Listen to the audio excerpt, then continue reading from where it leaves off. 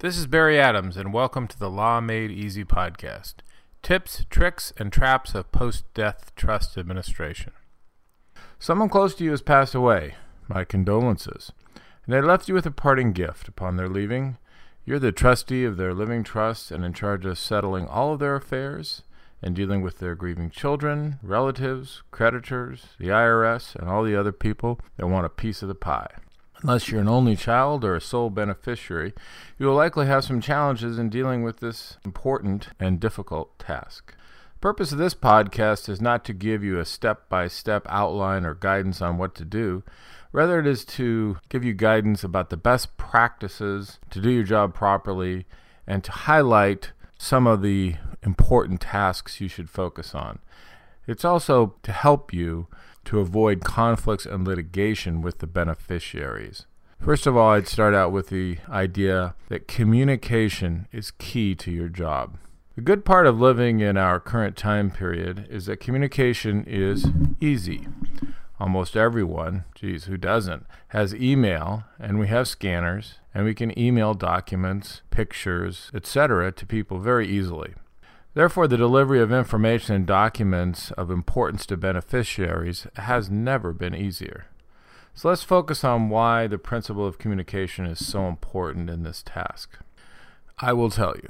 That's because the number one complaint from beneficiaries is, I don't know what the hell's going on. Also styled as, the trustee didn't tell me he was going to do that. I would have stopped or said something. That's terrible. But many times, it's just the fact that they weren't informed that causes them to get excited and upset. The failure to communicate on important issues fuels anger, frustration, and distrust. It also may cause the beneficiaries to bind against you because of the frustration and anger they are feeling. This frustration and anger also may just be part of the grieving process. But your job is to not let it happen, to remove the ability for somebody to say, he didn't tell me that, or she didn't tell me that. I had no idea. So at least you've told them. And if they want to object or get excited, then they can get excited at that time. That's life. So scan and email those beneficiaries all of the important information that's pertinent to the administration of the trust that they should or may want to know. Or some things they may not care about, but the point is you gave it to them. Doesn't mean everything, but it does mean important things. Now, here's another cautionary advice. Carefully, and I mean carefully with 2 L's, review all of your emails before sending them to the beneficiaries. I strongly recommend printing them out first. Why? Because we're sloppy when we send email. We include things that shouldn't be in there. We misspell things. Okay, that's not a big deal, but let's try not to. We've got spell checking. Don't be too hasty. We get ourselves in trouble when we make hasty responses that are incomplete or possibly confrontational. You get that email from a snarky person or from a snarky point of view from a beneficiary, and you want to immediately, that minute, respond. Don't immediately respond. Wait at least an hour to let the information sink in and then consider this. What's the best way to respond to this email in order to avoid a confrontation with a beneficiary? Don't hit send until you're satisfied that you are not responding in anger or trying to teach somebody a lesson. That's not your job. Think about how that email may look to someone in the future, in other words, in litigation, trying to decide if you were being fair to the beneficiary. Are you showing an animus, an anger, a hatred of that beneficiary? Don't let that come through emails. Slow yourself down, print it out before sending. If you want to, I guess you could write up the worst email in the world and then erase it, but I would say that with Ukrainian hackers and all the crazy stuff we have on the internet that comes out after the fact, I think I'd avoid doing that. Write it in pencil and burn it. Don't text. Now that's hard, I know, because everything is going towards texting. It's so easy to say horrible things to people. It's so easy to have short communications with people that are simple. I'll meet you here, I'll do that. But it's not really a proper way to communicate with beneficiaries about important matters.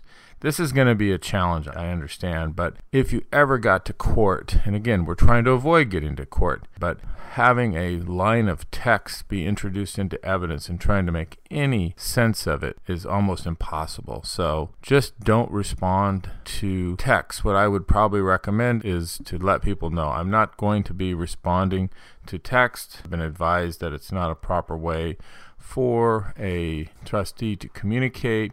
Therefore, I'm going to, if you send me a text, if it requires a response, I'll respond by email. So just let them know that, and then just make it clear that all trust business will be by email. It's easier to CC people, etc. So just make sure everybody knows that.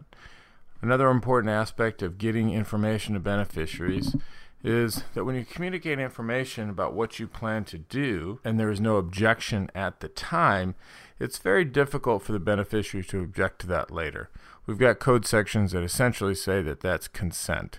So you're protecting yourself when you say, I'm going to do X, and then you wait a few days or whatever the time period, and you don't hear anything, you're pretty much clear to do what you want to do. Now, I do want to make it clear that although you are communicating all the important information to the beneficiaries, what you aren't doing in general is asking for consensus or consent on most of the important items. That's because you're the trustee. You have the legal responsibility. But there could be disputed issues where you do ask for consent, and if you can't get it, then you go to court or make your own decision. But, that's something you're going to need to discuss with your attorney. It's too detailed, too case by case to give you specific advice or general advice in this podcast. But certain things for sure I don't think you want to do consensus on, such things as picking the people of your team that you're going to work with. It's very important to put together a team. You're going to need a CPA, you're going to need a real estate agent, you're going to need an attorney, you may need some other advisors, stockbroker, whatever, financial advisor. Don't pick somebody's mother-in-law, father-in-law, sister-in-law, friend, cousin. Pick your own people. In the end, these are the people that are going to protect you, help you do your job properly, and you need to pick experienced, motivated people that, frankly, are going to be loyal to you. Pick them for their competence, not for their connection. Another key to effective administration is good record keeping. Make sure you have electronic access so you can easily deal with bank statements, stock statements, etc., and be able to reprint or email to anyone that needs them. All right, I want to talk about how to make a clear record in dealing with accountings. This is sort of specific, but I think it's important because it comes up a lot. First of all, don't continue on with the decedent's accounts. Generally, you can't, but sometimes people do. They just keep them open and they start writing checks because it's easy. Don't do that. That's the worst thing you can do. Set up new accounts in the name of the trust with you as the trustee. You'll need to get a taxpayer identification to do that. You don't go under the decedent's Social Security number. And this will make it easier to get these new accounts to prepare your accounting at the end of the administration of the trust. Now, you open this account. What do you do if you don't have access to the decedent's accounts at this time? You need to pay expenses, you need to pay for the funeral, you need to pay for things, and you don't have the death certificate, or there's other reasons that you can't get access to the decedent's accounts. What do? My advice, and it's turned out to work very well and avoid a lot of issues, is rather than paying for things on your credit card, paying for things in cash, or writing checks from your own accounts, the best thing to do, in my opinion, is to loan money to that bank account that you set up. You set up the bank account in the name of the trust and you loan money to it. So let's say you loan $5,000 to it. Why is that easy? Because now when you do your accounting, you have a full line of all your transactions from the trust account. And when you get the money, you just repay yourself that $5,000 without interest. Now, you do have to check the trust and make sure there's no prohibition on loaning to the trust. You may want to send notice to people, hey, here's what I'm going to do. I don't see why anybody would ever object to that. You're basically doing a favor. And again, pay yourself back without interest. That's just the right way to do it. This is something that avoids, when you do your accounting, having to say, oh, I wrote myself a check for $3,233.33. Well, what were those expenses? Well, here's a copy of my credit card statement. Now you're going to black everything out of your own credit card statement that's not attributable to this.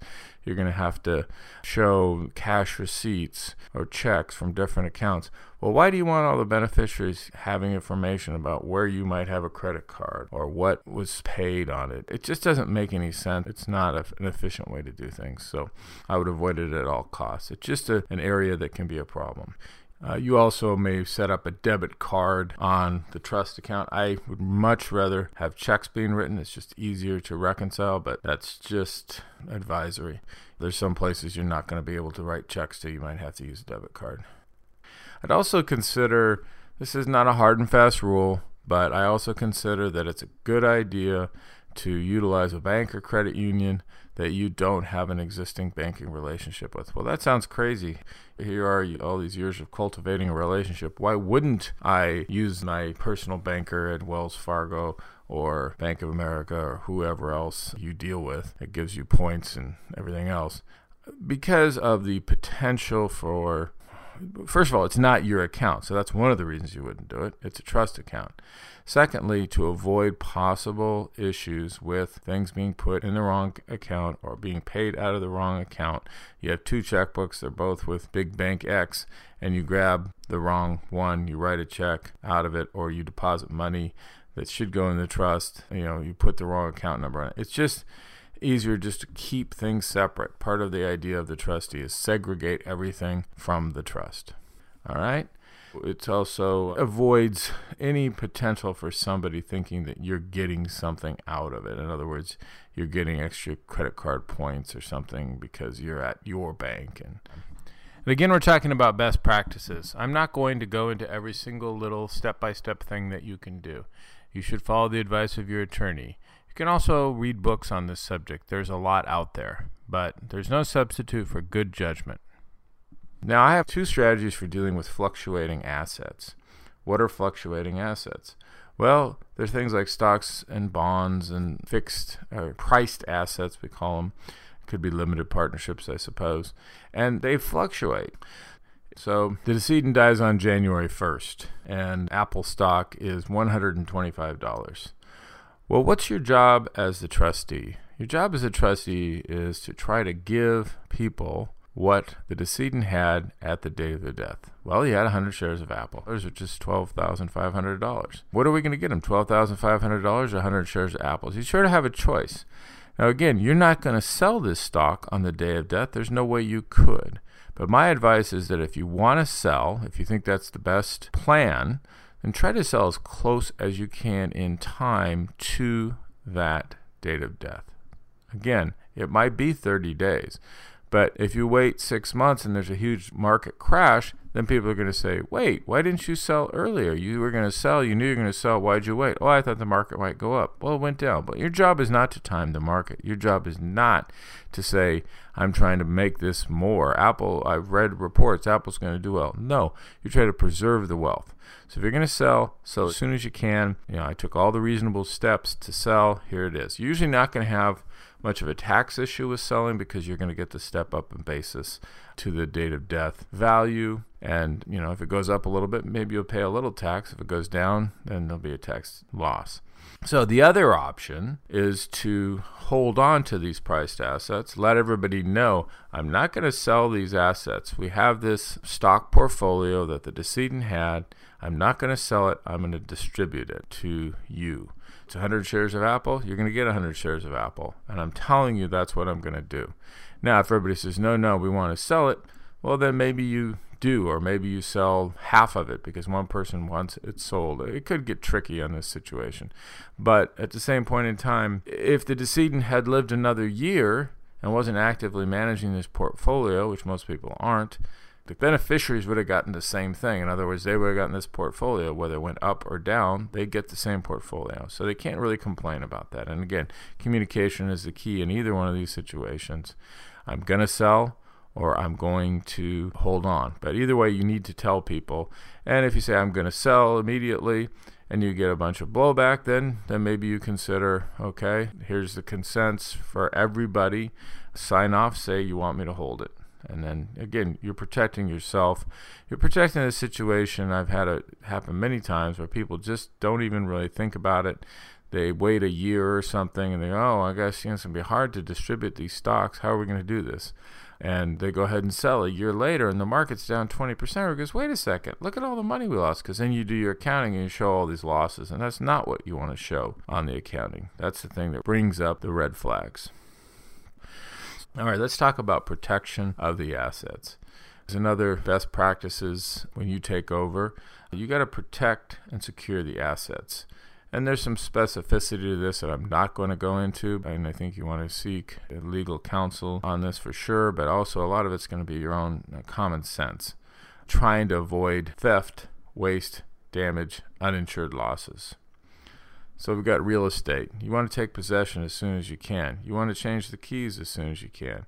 Even if you have a tenant in there, you probably want to change the locks and then give that tenant or squatter or whoever the hell it is the keys. But again, you want to be able to be in control of the situation. You're now essentially the landlord, the owner of the house, and you have rights under the law, even if somebody's there to do the things to protect the property. If there's nobody in the property, I would make sure you inventory the personal property that's there as soon as possible. Make sure there's insurance in place, fire insurance, homeowner's insurance. If it's not in place, make sure you get it. It can be very difficult if the house is now unoccupied. So the best thing is to continue the current insurance. Vehicles, again, take possession. Don't leave them with other people driving them around. They shouldn't be driving them around. There's potential liability to the state for people having accidents. Even if the vehicles are not being operated, keep insurance on them because that's, again, protective to the vehicle. If there's an issue with them, if you don't have insurance, you have a problem.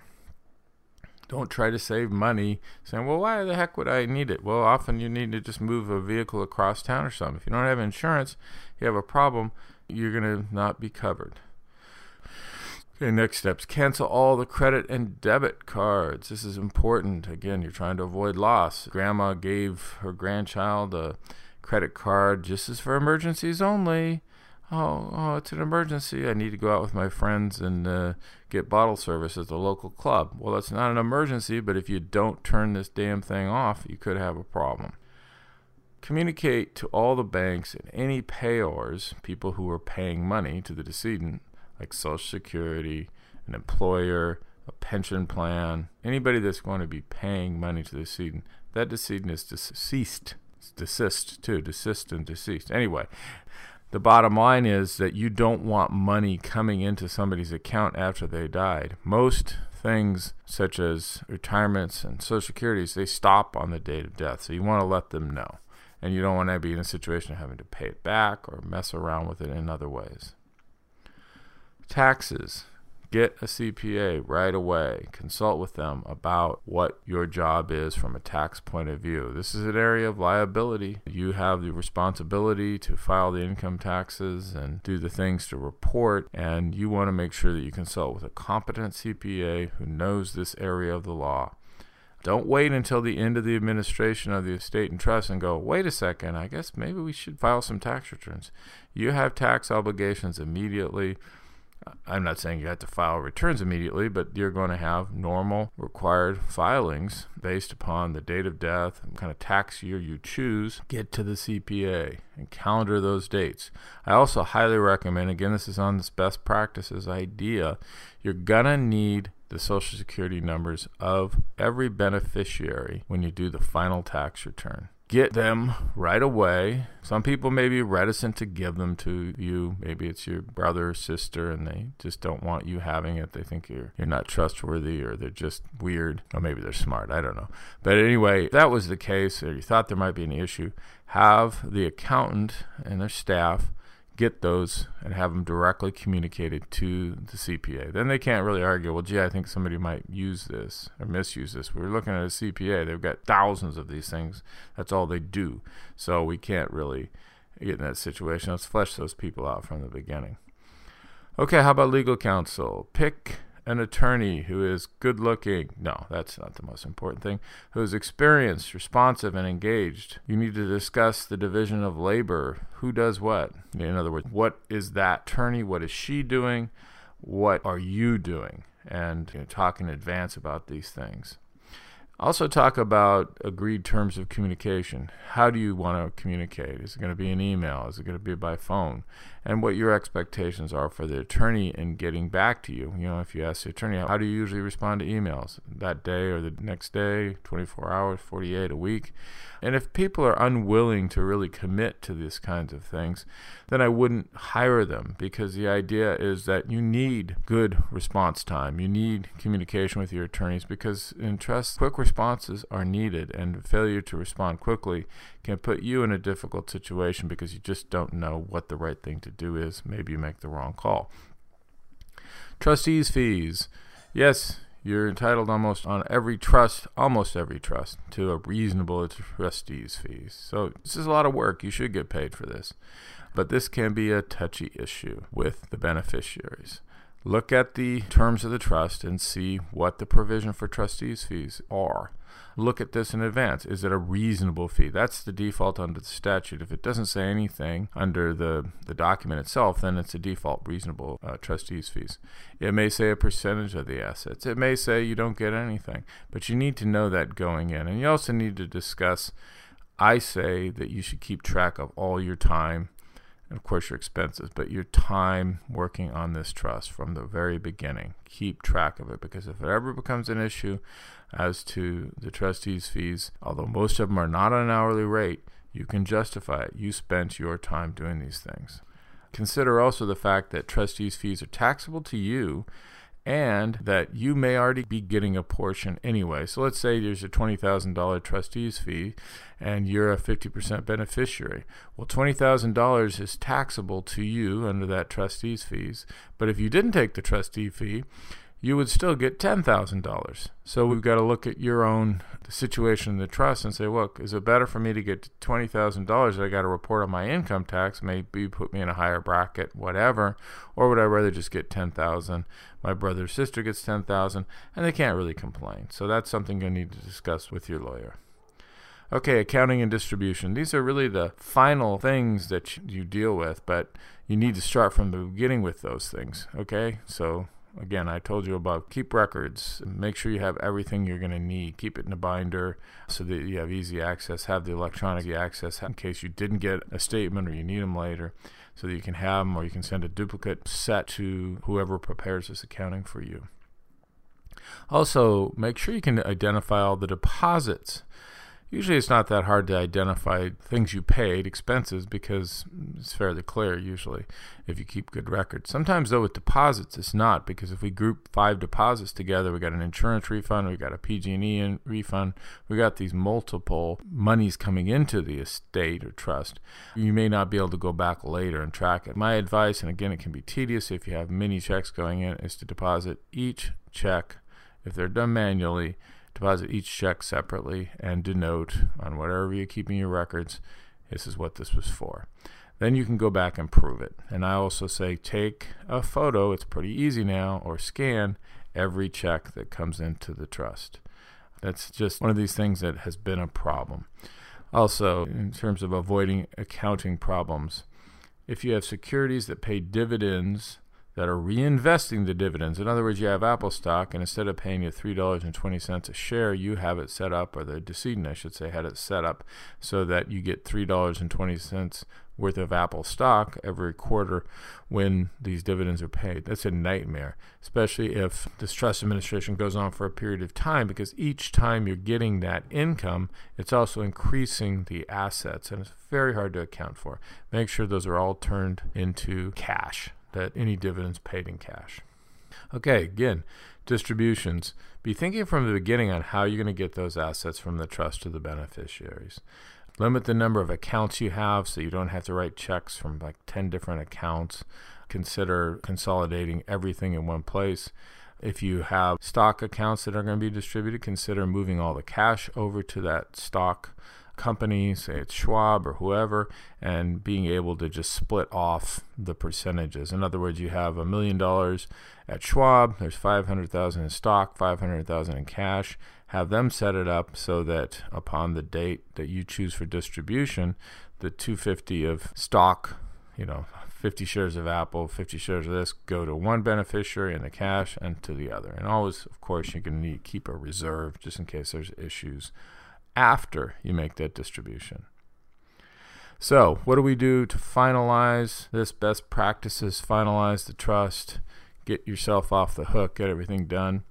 You want to make sure that you do a proposed distribution and accounting to all the beneficiaries at the end, and then you send them this in the mail with basically a release form that says, I approve this accounting, I approve the distribution, and I release the trustee from all their acts. This is your protection.